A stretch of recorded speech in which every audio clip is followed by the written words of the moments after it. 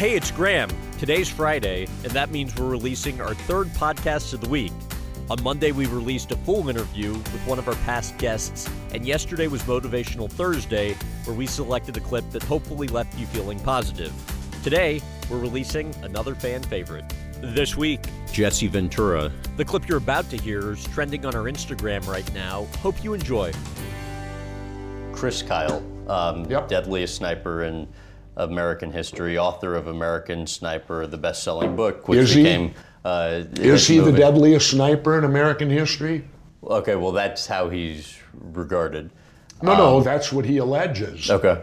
I don't know if he is or not, but he wrote a chapter on me that's a complete fabricated lie. So he, to give that context, said in the book that he punched somebody at a bar, later said publicly that person was you. What was your reaction when you first heard that? Well, I was in Mexico off the grid, so I couldn't react to it. I heard about it from an email from my son, and I had to contact Alex Jones, my friend in Texas, to defend me.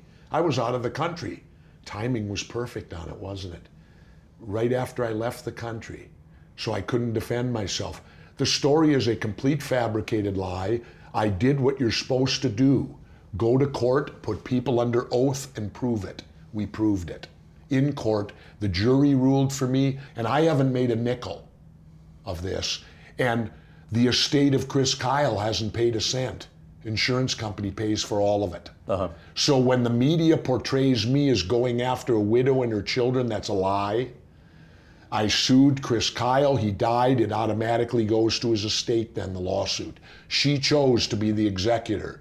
She hadn't had to pay a cent, all paid by an insurance company. Was there any communication between when Kyle initially made the public comments and when you filed the lawsuit between the two of you? No, I didn't even know him. My first recollection of Chris Kyle was June of 2012 at the first settlement hearing. What happened there? He had made a statement that if we met together that we could solve the whole thing, so the courts allowed us to meet in a room together one-on-one. And I looked at him and I said, how can you say you hit me? You never hit me. And he said, yes, I did. I turned to the judge. I said, we're done right now.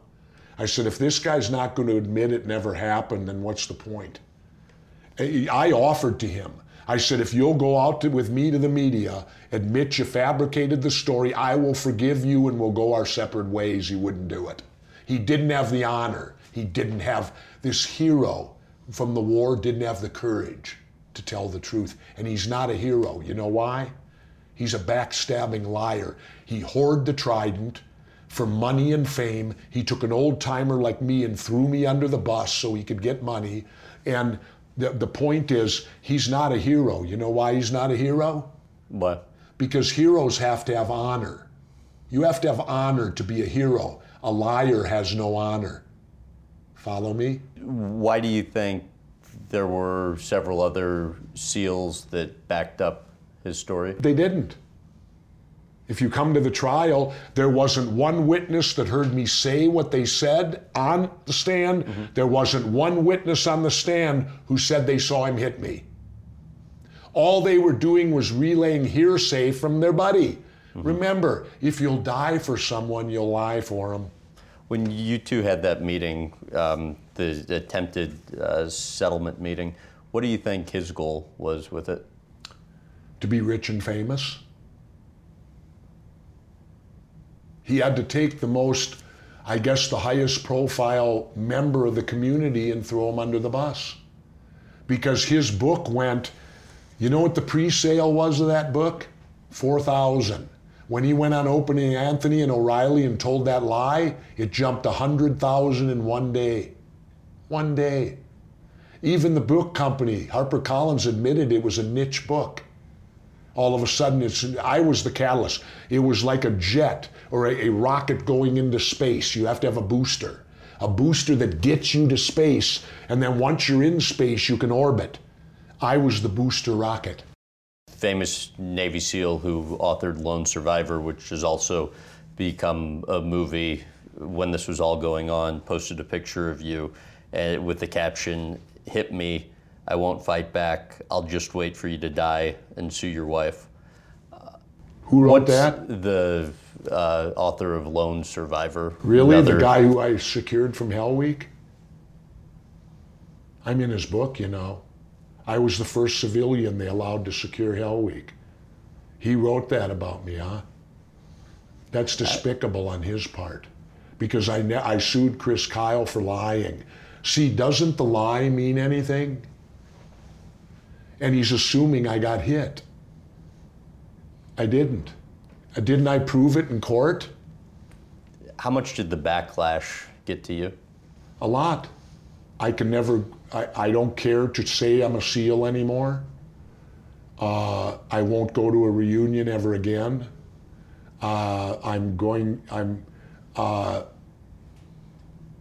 It's hurt a great deal because I used to always go to reunions. I used to contribute money. None of that'll all stop now because nobody from the community has come forward to support me, and I'm an innocent victim.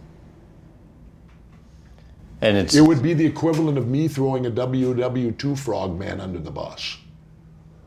This Iraq guy throws a Vietnam guy under the bus. Really? That's what the guy that wrote Lone Survivor said about me?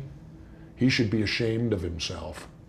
What do you think the likelihood is of being able to repair everything, to make amends with the kind of SEAL brotherhood? Never. Well, the SEALs like to pride themselves that they've never left a body behind. They have now, me. I was left behind now. I'm a POW SEAL who was left behind, and they did nothing to recover me. That's how I feel about it. That's how betrayed I feel. One quick thing before you leave, please consider giving the podcast a rating and review. Those go a really long way in helping us reach new listeners.